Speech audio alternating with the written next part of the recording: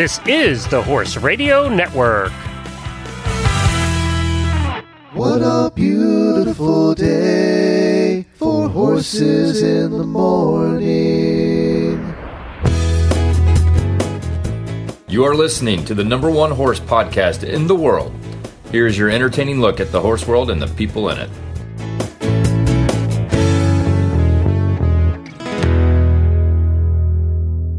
I'm Glenn the Geek from Ocala, Florida. And I'm Wendy Ying from Sarasota, Florida. And you're listening to Horses in the Morning on the Horse Radio Network, episode 2612 for February 4th, 2021. This episode is brought to you by ProStride, the American Driving Society. Good morning, Horse World.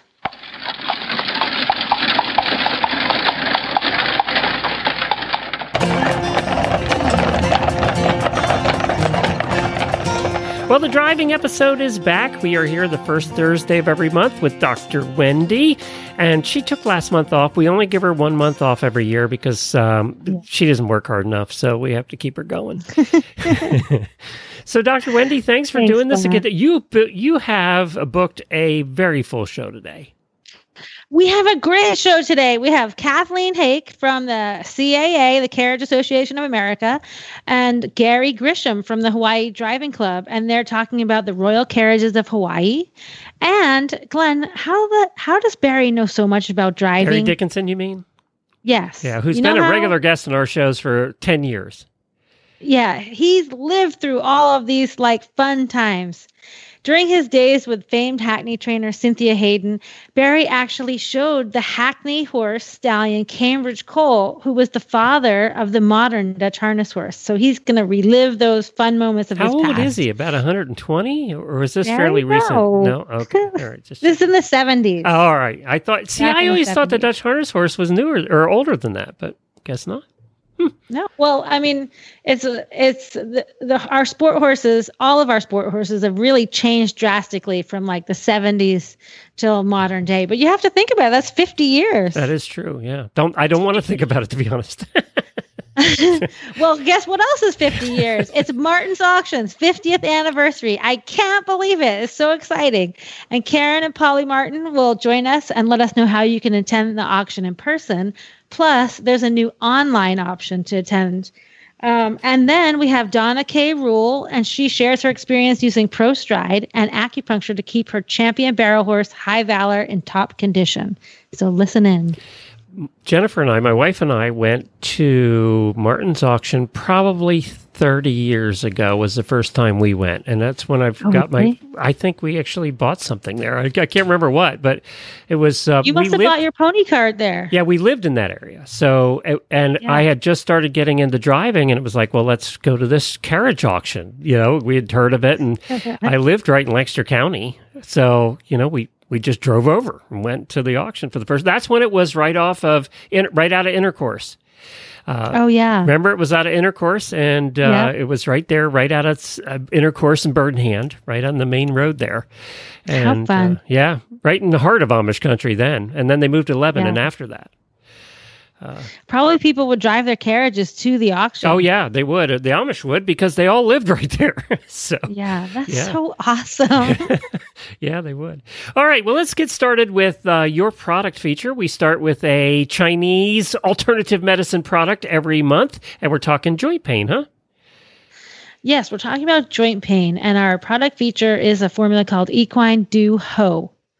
And Du Ho is the main ingredient. It's a type of angelica herb, and it has anti-inflammatory qualities. And I know I talk about this a lot. There's different formulas that have anti-inflammatory action.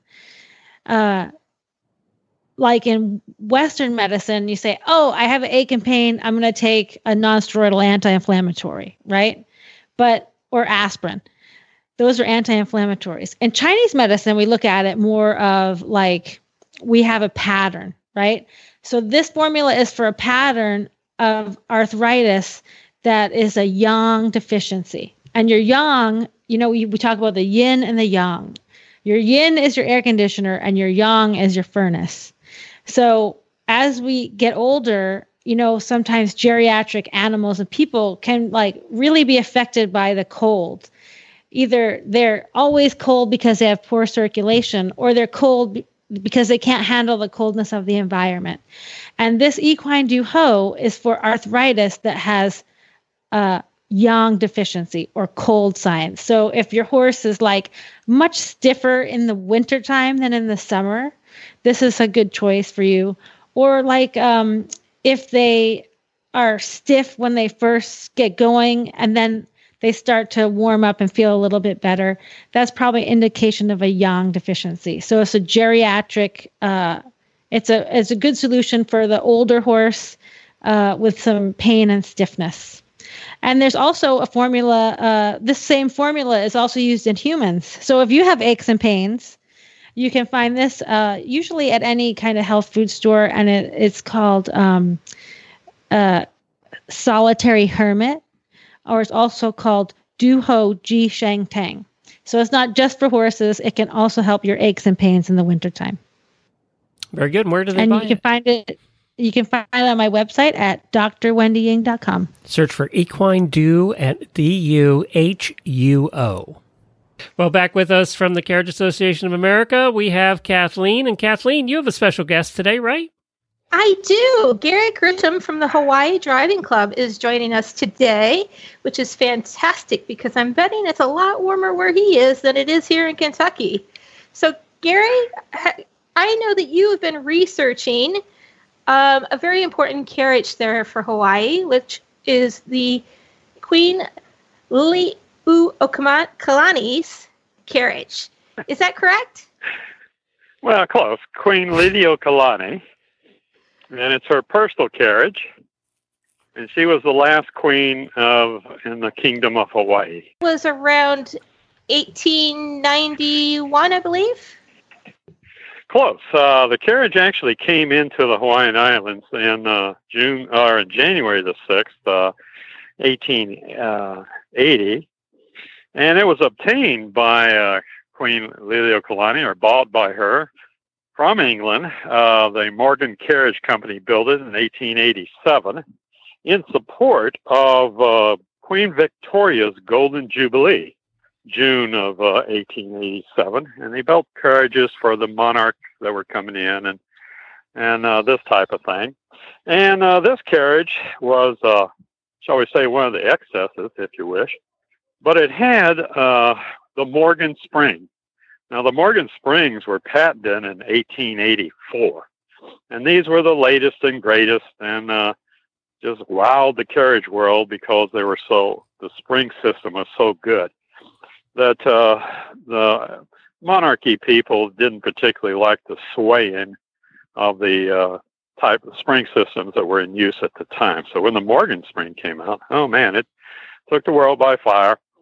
And Queen Liliuokalani, who was a princess at that time, decided she had to have one for her personal carriage back here in Hawaii.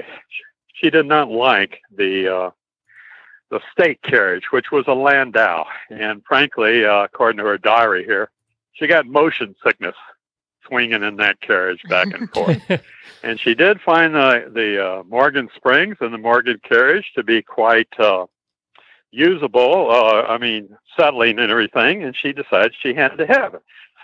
So sometime after June of 1887, after Queen Victoria's Golden Jubilee celebration, she obtained the carriage, brand new, and had it shipped to Hawaii. And it came over on the bark Min, M-I-N, but the bark had some problems here, and coming across the North Atlantic in the winter, coming around the Horn, was pretty pragmatic to him, I believe. And she got damaged, had to come into the Azores for repair. The carriage did not get to Hawaii January the 3rd and was offloaded in January the 6th. There's a little note from the Exchequer that said he sent down Joe, who was the head coachman, to receive the carriage there at the pier. And it was her personal coat of arms that was put on it. It was her personal carriage for all those years. And she died in 1917. What horses did she use to pull the carriage? Did she have a four in hand, or were they? Oh no, this was only a pair, but it was a standardbreds from California. And do they still have the harness that went with this vehicle, Gary? Yes, they had the harness, and while she was there ordering up the latest fashions and everything, she also ordered up livery. And the livery is I guess it'd be plum colored with white pants. And she decked out all of the footmen and the grooms, et cetera, in this thing for official state functions like opening up Parliament, that type of thing. And the head driver, Joe, wore a tri-cornered hat with white fluffers around it, I guess, which was the same thing that the Queen's carriage driver wore. The Queen's carriage is a barouche, done up, of course, in the best style of the time. And it has been, in her use, after her death, it was given to the Bishop Museum. And the Bishop Museum did have a display on the second floor of the museum, which was called the Monarchy thing. And the carriage was up there at that time, about 1976, permit started in on it. So they removed it off display, took it in to be treated for termites, and then never was put back. It was put into a shed, and unfortunately, it's still there. How much damage did the termites do to it? Not much. Enough that the stringers on the driver's seat were chewed up to the point it's unsafe. There is some damage onto the door seals here where the threshold plate is, and I think there is some back in the on the pump handles. There was some damage there. Fortunately, they caught it fairly early and were able to knock out the termite. But we still would like to get it conserved and restored back to its 1880 condition. I can imagine. So if you're not familiar with what a barouche is, it's basically a very large, open, four-wheel carriage. It's the type of thing that you often see royalty in. It is coachman driven, so the passenger, or in this case a royal member of the, is not actually driving the horses. A coachman is, and so the coachman's seat is up front. There is usually 2 seats in the back, one of which faces the coachman, and then one of which has their back to the coachman. And then it sometimes has a leather roof that can be raised over top. I was just kind of curious, Gary. I know with the Hawaiian Driving Club, you guys are quite active in parades and things like that. What type of vehicles do you use in the parades? Well, we use, depending on which parade it is, we use a vis-a-vis with my 2 Frisians, the 16-1 boys.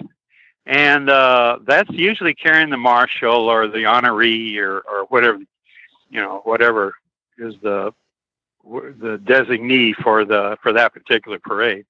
And then the rest of it is just our club carriages, a couple of 4-wheel, auto top Surrey I like. It drives very nice. We have just about everything. And then we have, of course, the minis, the VSCs. And one of them, the crowd favorite, I believe, is a mini donkey. Tattoo is his name, and he usually follows up behind my 16-1 Frisian, and everybody's ooh and ah the Frisians, and then when the little tattoo sticks his ears around the carriage, they go all yay and play, clapping and the whole bit there, But that's just because we let them pick their own place in the parade if they wish, wherever they want to go, and usually turn out around 5 carriages. That's fantastic. So speaking of your horses, my understanding is you have 2 new ones. Right. Correct? Yes, and then the two, what we call the young boys. Yes. The young boys came over from California. Okay. Right. And they're in the desert up there. They were born and raised. They're 6 and 7 years old now. So they've always been fed hay from hay bales and that kind of stuff. Well, I flew them over, and in the trip, of course, they got hay, long hay out of bales. And during the short trip from the airport, about 1 hour, up to my place, it was also gave them hay to do that. So they've been chewing on hay now 6 or 7 years. So when they got up here and I offloaded them up to my place, which is just green as all get out, because we get a fair amount of rain up here. And the grass is what's called kikuyu grass, which is a very, very nice grass. I mean, it's 18% protein. It's got pH levels as proper, but it has an awful lot of sugar. And they were not sure what the heck it was. They'd never seen grass in a big field like this before. So they were out there licking it and sniffing it and everything, but not eating. And that worried me for a bit. So I went out and bought some more hay, and I slowly over the 2 or 3 weeks, weaned them off the hay. And now they're eating the kikuyu grass fairly decently here. But we go out and work them. I drive on Monday, Wednesdays, and Fridays, and try to get, keep the weight off of them, that kind of thing, because of the high sugar content of the kikuyu grass. They're still in quarantine. Our quarantine is 45 days over here. But so they cannot come within 200 feet of another horse. But I've got 3,900 acres up here to drive on, so we don't encounter other horses. And I drive during the weekday, and very little horse activity going on. Boy, I don't know how you can do any social distancing on 4,000 acres. That's almost impossible. Oh, I don't know. There's only 61 families up here, so. I think you guys got it covered. Not too bad. That's fascinating. Well, thank you for joining us. We really appreciate it. Thank you so much, Gary. I appreciate it. It's been my pleasure. All right, thanks, Gary.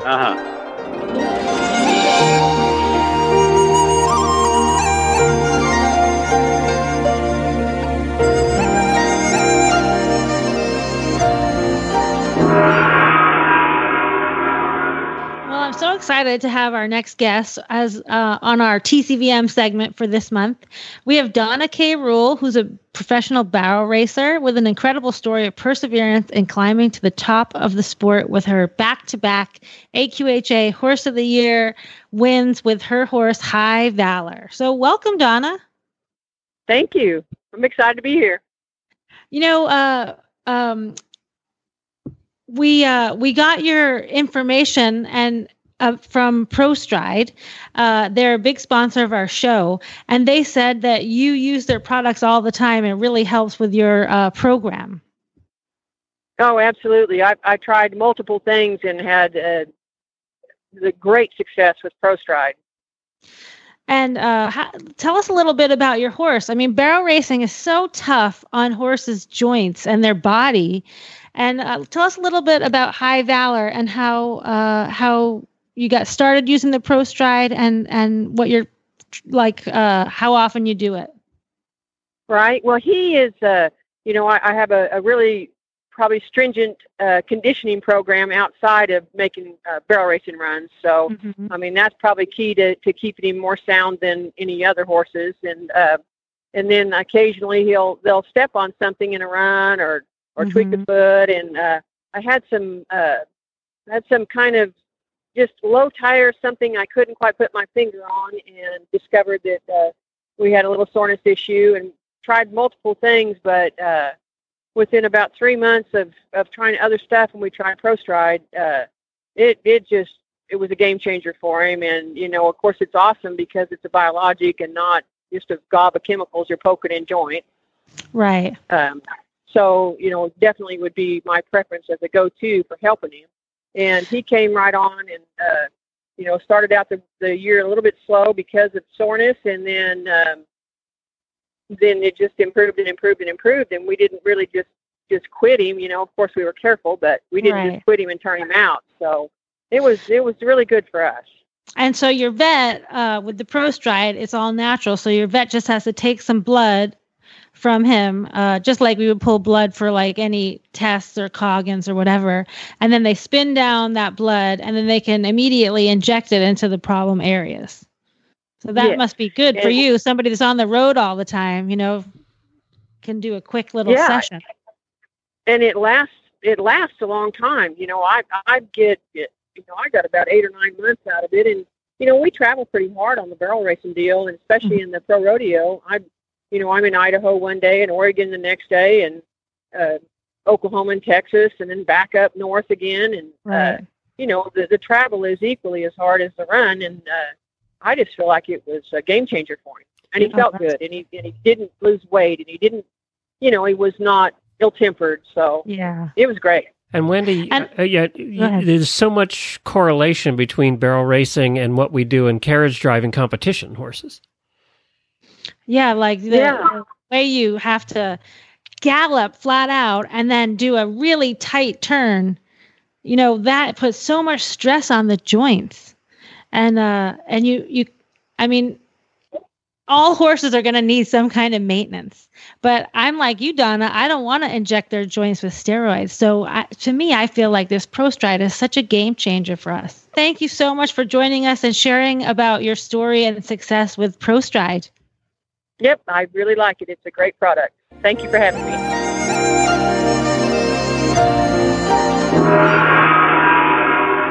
Well, we have the man who knows everything about everything, in my opinion, the famous Barry Dickinson.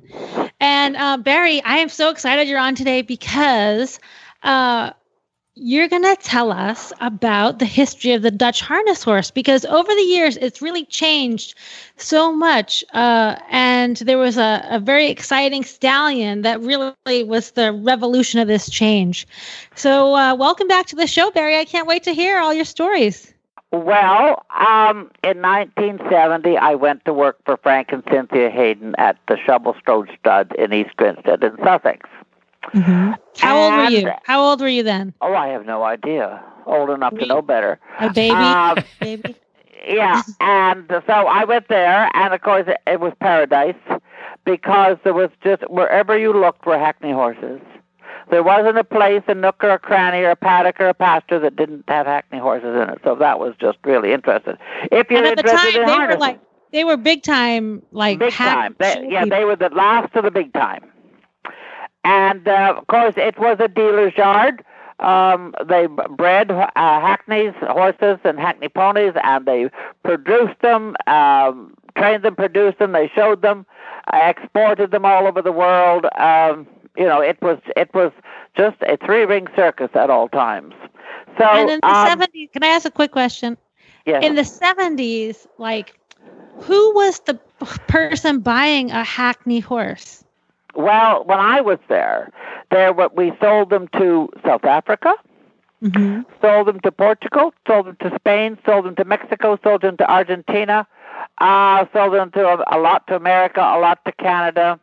Holland, of course. But what kind of client was were they people that wanted them for strictly carriage horses, or? Yes, they were using them for carriage horses at that time. Yes, driving.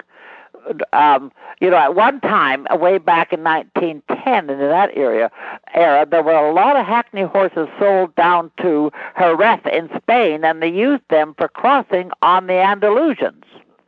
Oh, because they were the fanciest, sports car horse. Yeah, yes, they were the Rolls Royce of the driving world, but also they had that supreme hind end and the fabulous hocks and the wonderful action up front, which is, of course, what you needed for bullfighting. You needed a very quick horse. You needed a horse with a great hind end, and the Hackney had that to cross in that. So. The qualities that it takes to be a great harness horse, they had, and they were a lot of there, and they went stallions. The thing you have to remember when you're crossing horses, you have to use the stallion for what you're wanting to get. Mm-hmm. So, if you're wanting to breed harness horses, you would cross it to a Hackney. If you were wanting to breed a riding horse, you would use a thoroughbred.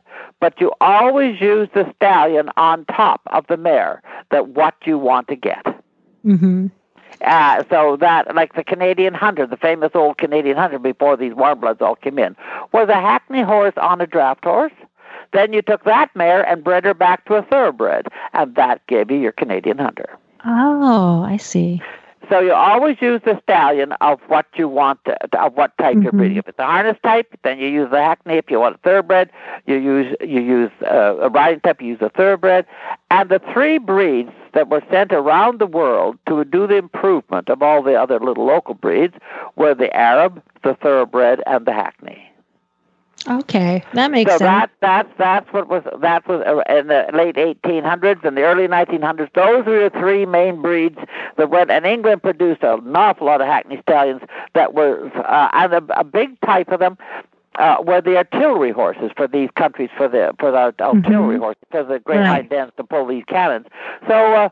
They sent a lot of stallions from England to the different countries. Italy, Spain. Italy, and it was a big buyer. Spain, the North Star breed in Hungary. They talk about. Well, the North Star was a hackney horse.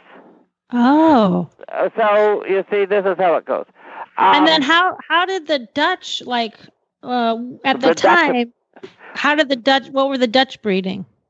Well, the Dutch have always liked a harness horse. You know, they've always drove. And they like style, they like flash and dash, maybe not a lot of bling, but and they were breeding these Gelderlanders, or Gelders as they called them, and the Groningens. Groningens were much heavier, deeper-bodied horse, more for farming, more for heavy land. And the Gelderlanders were a big, tall horse. They were coarse, very coarse horse.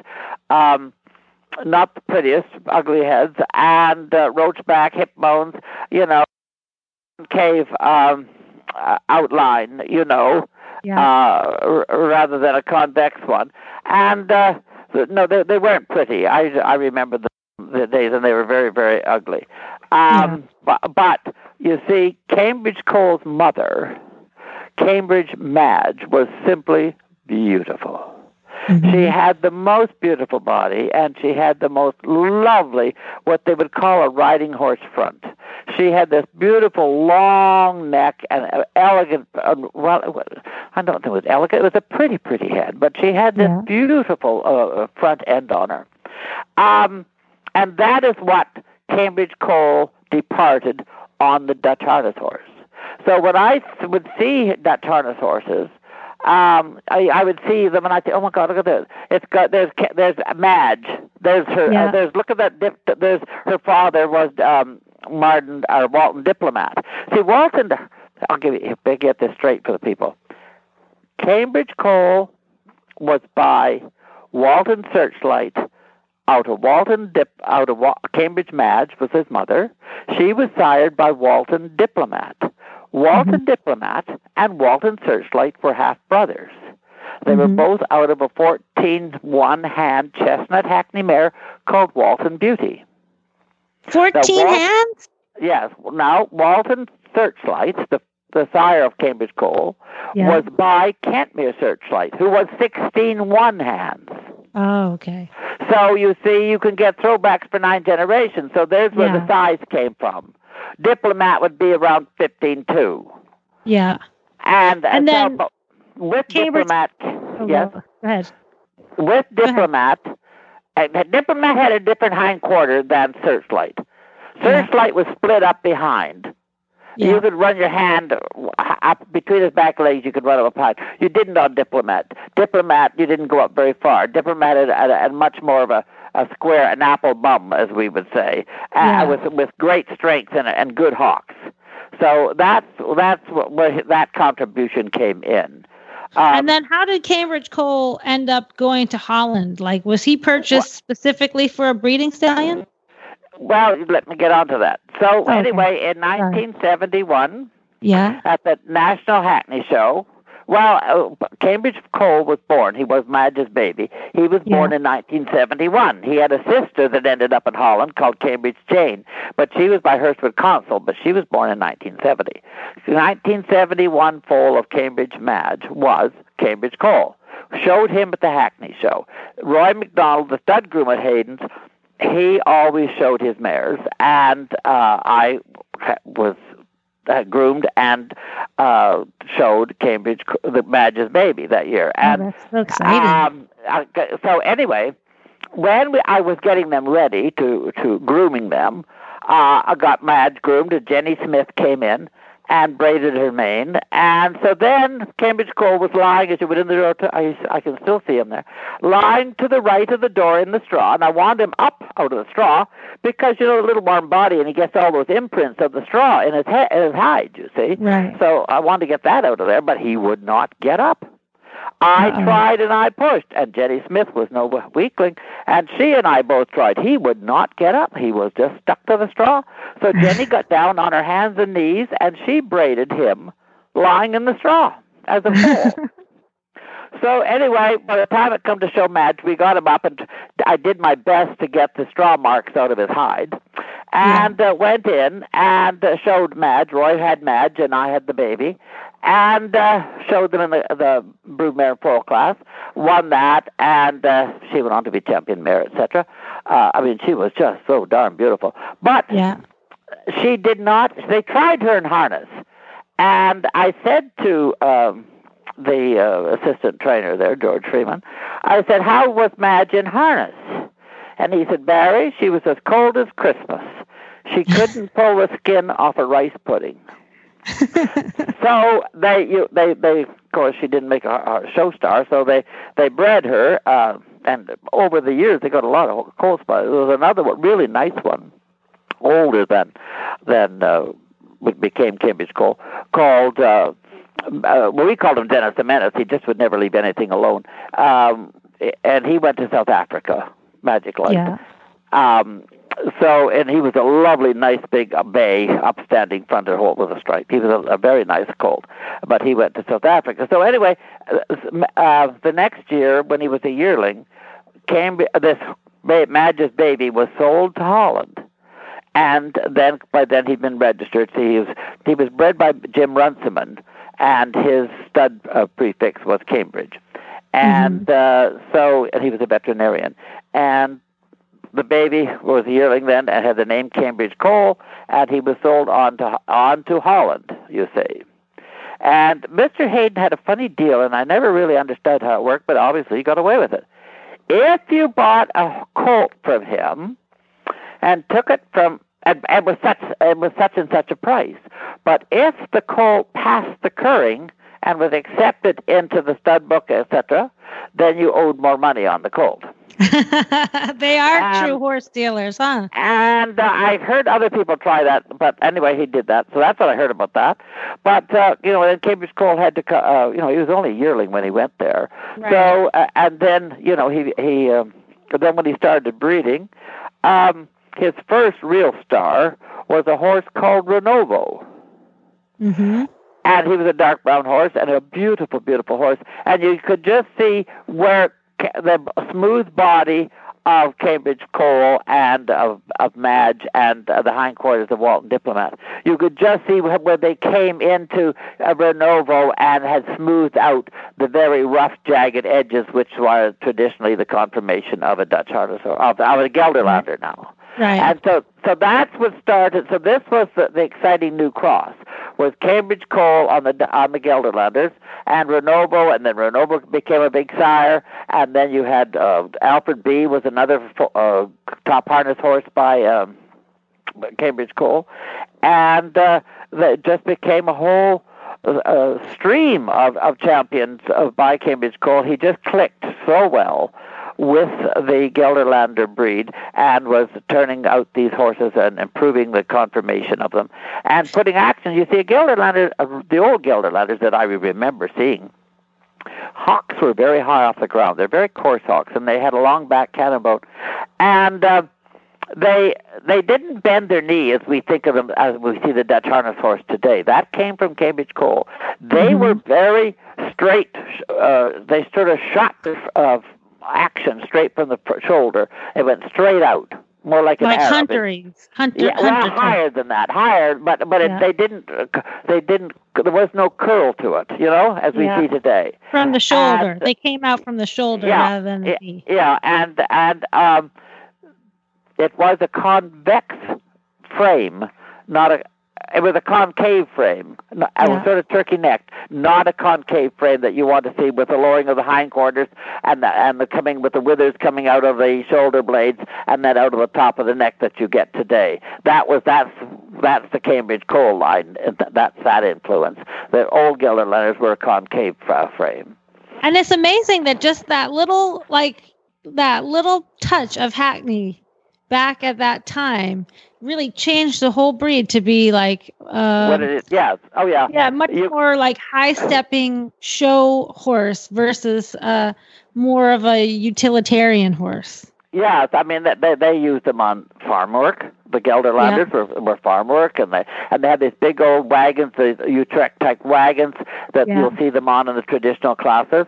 And of course, if you look at a pedigree of a Dutch harness horse, you just look and see how many different times do you see Dutch Cambridge Cole in that pedigree? Right, I saw all the time. There's all throughout. And then there's other horses Hackneys that they used. Brookacre's Silver Soul, a chestnut roan horse, Mr. Heineken had. He was cold. They used him a bit, and he was a big horse, but he wasn't as successful. Brown's Liberty Light, straight-necked horse. He wasn't a successful horse. So they got some useful horses by Holly Park What's Wanted, and put a nice harness horse front end on them and stuff. But Cambridge Cole was the one that was the star, and when I went to see him when he was 17 years old. You did? I hadn't seen him, in all those years, but I was over there looking at horses and things, and I just was near where he was at EPA, and I just said, I've got to go see Cole, and so I went and saw the old boy, and he was, and there's certain things that when you work with horses that you just notice, and Searchlight and Diplomat had a certain type of an eye socket. Mm-hmm. And it was the bony eye socket. And you will see that in the Dutch harness horse, and you think, well, the old Gelderlanders never had that. Yeah. And the thing that Walton Diplomat had, he had a pole. When he stood there, at the top, behind his ears, he did not come at an angle. He went horizontal for about 7 inches or more. And then the neck went sloped. So he had that lovely pole. Yes, he just naturally bridled. Right. And, so that's what must make them so easy for them to carry themselves like that. Yes. Oh, yes. Everybody used to wonder, how does Mrs. Hayden get these horses to bridle so beautifully and sit up there and wear the ears? She had Walton. She had Silver Nick, Ardinglass Marquis, Outwood Matire. I mean, they all just sat up there and easy as could be and put those ears up, never dropped an ear. Well, she bred for it. Yeah. Then breeding them to like a nice, like something with a little bit of a calmer temperament than a Hackney. Well, Cole was very calm. He was not a Spitfire Hackney. The Gelderlanders were the hot ones. You rattle something and you'll never see a neck grow so long in your life as the Gelderlander's neck and take off. Yeah, no. But so he was calm. Madge was calm. So that helped the rattleheadedness of the Gelderlanders. But Mary, I love your stories. These are so great, and you'll have to come back on and join us again. We can talk about like maybe more of like what the Hackney breed has come today, or I know you're really big in the Morgans too. So I love this history, and you'll have to come back and join us again. Okay, I would be more than happy to. Well, now it's time for our ADS segment for this month, and we have Lauren Reese here, who's going to talk about everybody's favorite topic at the beginning of every year, and that's rule changes. We all love change. So, Lauren, what do we got for rule changes for the ADS this year? Okay, well, I think the drivers will be happy with the rule changes we have this year. Most of them will make their lives easier and not harder. So we like that. That is a very good thing. So the first rule change that went through was an addition to our junior driver category, in which before we allowed or we demanded, required that a young driver have a knowledgeable horse person with them. any driver under the age 10. Well, last year we have a junior driver who was 6 years old driving, and he was driving a pair. Oh, it's so darn cute. And his father asked if we could do a rule change so that not only could he be on the carriage with his son, but they could also have a navigator on the back, which was an absolute great safety idea. We'd never thought of it because we'd never had a 6-year-old driving pairs before.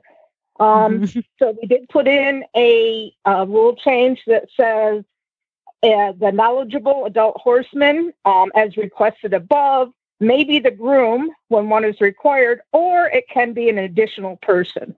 And we also added that additional person would have to obey the same rules as a groom. So they couldn't do, they can't get off, they can't assist in any other way without the penalty that the groom would get. So we call that the Ashton May rule because he's our little 6-year-old driver. So cute. Yeah. So that was a good thing. The next one was just saying that at a ADS sleigh rally that they don't necessarily have to have a ADS licensed official. And the reason that went through is because sleigh rallies are so dependent upon snow. Right. And we often don't know until the last minute whether or not we're going to have snow. And to have them hire a judge and bring in a judge and then there not being snow is just very difficult. So we made that exception for sleigh rallies. So again, that's a good thing for the drivers. Yeah. Number 3 was just last year we instituted our pony measurement program, so that all of our ponies and BSEs now have to have a card saying that they are below horse size. We put in a rule change this year saying that they cannot be protested, they cannot be challenged, and that was just to clean that up so that people weren't going from one official to another trying to get their horse ruled until they got one that they really liked. So that was an easy peasy one. Yeah. One of the most exciting ones that we did is we now allow pneumatic tires to be used up through intermediate. In the past, we only allowed pneumatic tires to be used by our para drivers and in our training division. And now we allow it through training prelim and intermediate. And we have this funky language in there as long as they're mounted and it's engineered to be used on a carriage. And that was the best language we can come up with. We don't want somebody with a bicycle wheel or a wheelbarrow wheel. It has to be a regular carriage design pneumatic wheel. But that's a really popular rule change, especially here in Florida, where a lot of the people drive on a lot of sand. Yeah. And this just makes it so much easier. So now those are legal all the way up through intermediate. That's great. What a great rule. It's a very popular rule change. And another popular one that was a little confusing talks about bandages and brushing boots in dressage. And there's always been a rule on the book that bandages and brushing boots are not permitted in dressage, and there's been a 10-point penalty. Well, the officials were all over the board on whether that applied to hoof boots, the boots that actually replace, the boots that replace shoes. Oh, I see. Yeah, Glenn uses those. Yeah, I use those. Yeah, and a lot of our VSE and pony people use those a lot. And so we had some judges that considered that not legal and would penalize them 10 points. We had other judges that thought that was okay. So there was a rule presented saying, okay, we're going to clean up this language. We're going to say they are not allowed, and if they're worn, they get a 10 points. So everybody's on the same page. Well, once that rule came out and we started discussing it, we said, why not? Why can't they wear hoof protective boots? Right. Some of the cons were that well, it could disguise a lameness. Well, frankly, shoeing can disguise unsoundness as well. So we clarified that. And so now we have an ADS exception that says hoof boots that cover the sole of the hoof are permitted. Oh, so that's great. So now all of our judges and TDs and competitors will all be on the same page. And if you have, if we have dressage in a little rocky area or cones, people can put the boots on and protect their horses. So those are my two favorite rule changes. A couple of the other ones that we had were, we have deleted all the American measurements. There's a word that I want, but I don't know what it is. We've gone to all metric measurements. Oh, great. Yeah. So all of our pleasure driving rules are now in metric and in kilometers now, instead of miles per hour and feet and inches. So that's standardized. And as a TD, that's just wonderful because I don't have to convert anymore. And if somebody says 14 kph and I'm at a pleasure show, I don't have to try to do the math in my head, which was always bad. And those are the biggies. We had another one about our carriage dog class in pleasure shows, and we are no longer allowing them to run behind or beside the axle of the vehicle, and that was put in for safety. So the carriage dogs have to be on the vehicle, and frankly, in my years, I have never seen a dog running beside the axle in a carriage dog class. So they're not allowed under the wheel either? That's not allowed? Well, people with coaches and Dalmatians like to do that because the Dalmatians used to run under there. Right. It's fun to see, but it's so rare that it's probably better for safety to just do that. Yeah. And, in a coaching competition, it would probably, they probably still have those. But in our carriage driving competitions, we just want to keep them all on the carriage because you don't want someone trying to drag their Shih Tzu along on the ground, right? They should be in the carriage. They jump out of the carriage and their leash is too short. It's just... Our Greyhound's not very bright either. She'd be under the wheels. That would be all of it. She could be going thump, thump, thump, thump, thump under the wheels. Wouldn't get it. Makes for a bumpy ride. Yeah, exactly.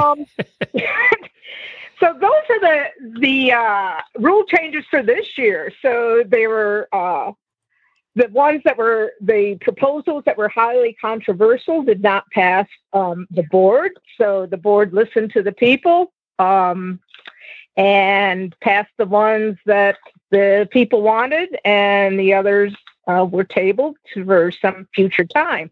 I think that's great. I think all those rules seem like very friendly to introduce new people to driving and release a lot of restrictions that may have kept people out. And I think that's a wonderful move forward. And so, Lauren, how can people find out more about this?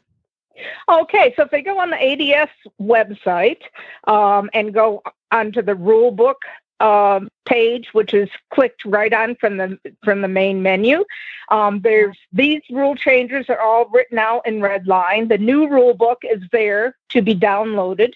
The new information for the new rule book is there so that you can order it. And by the way, the new rule book is about 30 pages thinner than the old one.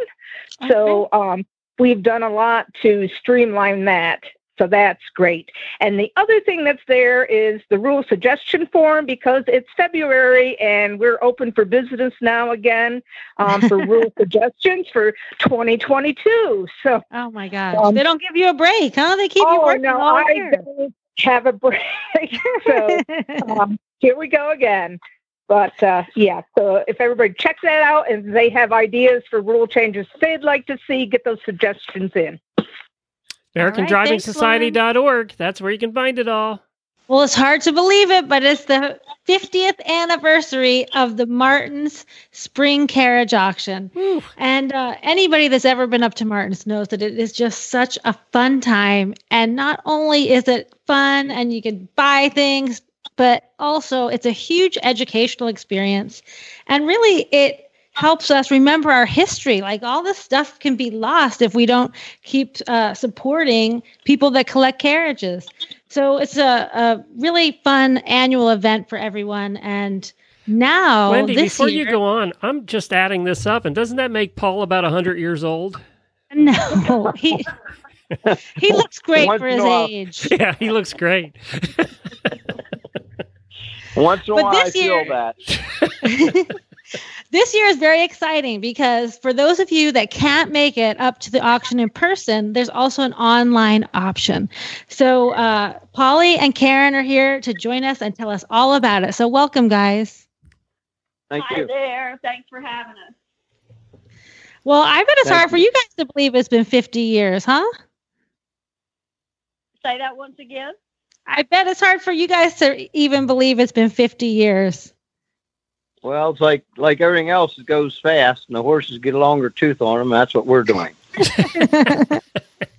Absolutely. No, it's gone by really quickly. It really has. And for those of you who've never been to the auction, there's like a Friday night session that's cataloged, right? So what does that mean, the catalog session? Well, we used to be, Wendy, as you remember, we would sell Wednesday, Thursday, Friday, Saturday with 400 to 500 carriages. And that's all changed around, obviously. So bringing it up to speed to last year and this year, with COVID last year, we were able to run an online sale only. Normally it's in April. We did that in May. We had approximately 40 carriages, and we had about 80 lots of carriage appointments and horse appointments. And so that went real well for us. We've done a few other online sales before that. And then we had the Desiree Herman and John Cuneo collection that they want to have a sale in Florida for that. We tried twice, but things were peaking down there at the time, so we shipped all that to Pennsylvania, which is a little bit more open in July. And we did an online sale there where people could bid online, and also we were live at facilities in New Holland where we had everything displayed. And the online sale, we had tried to take 6 to 8 or 10 photos of each vehicle. And appointments. We had plenty of photographs on each one of them with descriptions on our internet bidding online. And then people could personally look at the items at our sale, which we held on a Saturday. I believe it was July the 24th of 2020. And so we had interest from all over North America and a little bit from Europe, which was good. And then we came back with our fall sale in October, which is also our annual sale. And we did a one day there with, we had a great collection of coaches and carriages, and we limited what we could do on each sale. So we had about 120 sale. We started at 9 o'clock in the morning. We had approximately 200 lots of non-cataloged appointments, which you would have to be here to see that and bid live. And what we call bidding live. And then 12 noon, we went on to the carriages, and we mixed appointments in between each carriage and coach. And we, like I said, we had about 80 online carriages, coaches, and we did approximately, again, 240 lots of appointments. So it went quite well for us. We finished that up approximately 6:30 in the evening, Friday evening. So as far as our 50th anniversary this year, with still COVID in effect and all these guidelines, we're continuing to do the same thing as we done in October. We hope to do a one-day sale.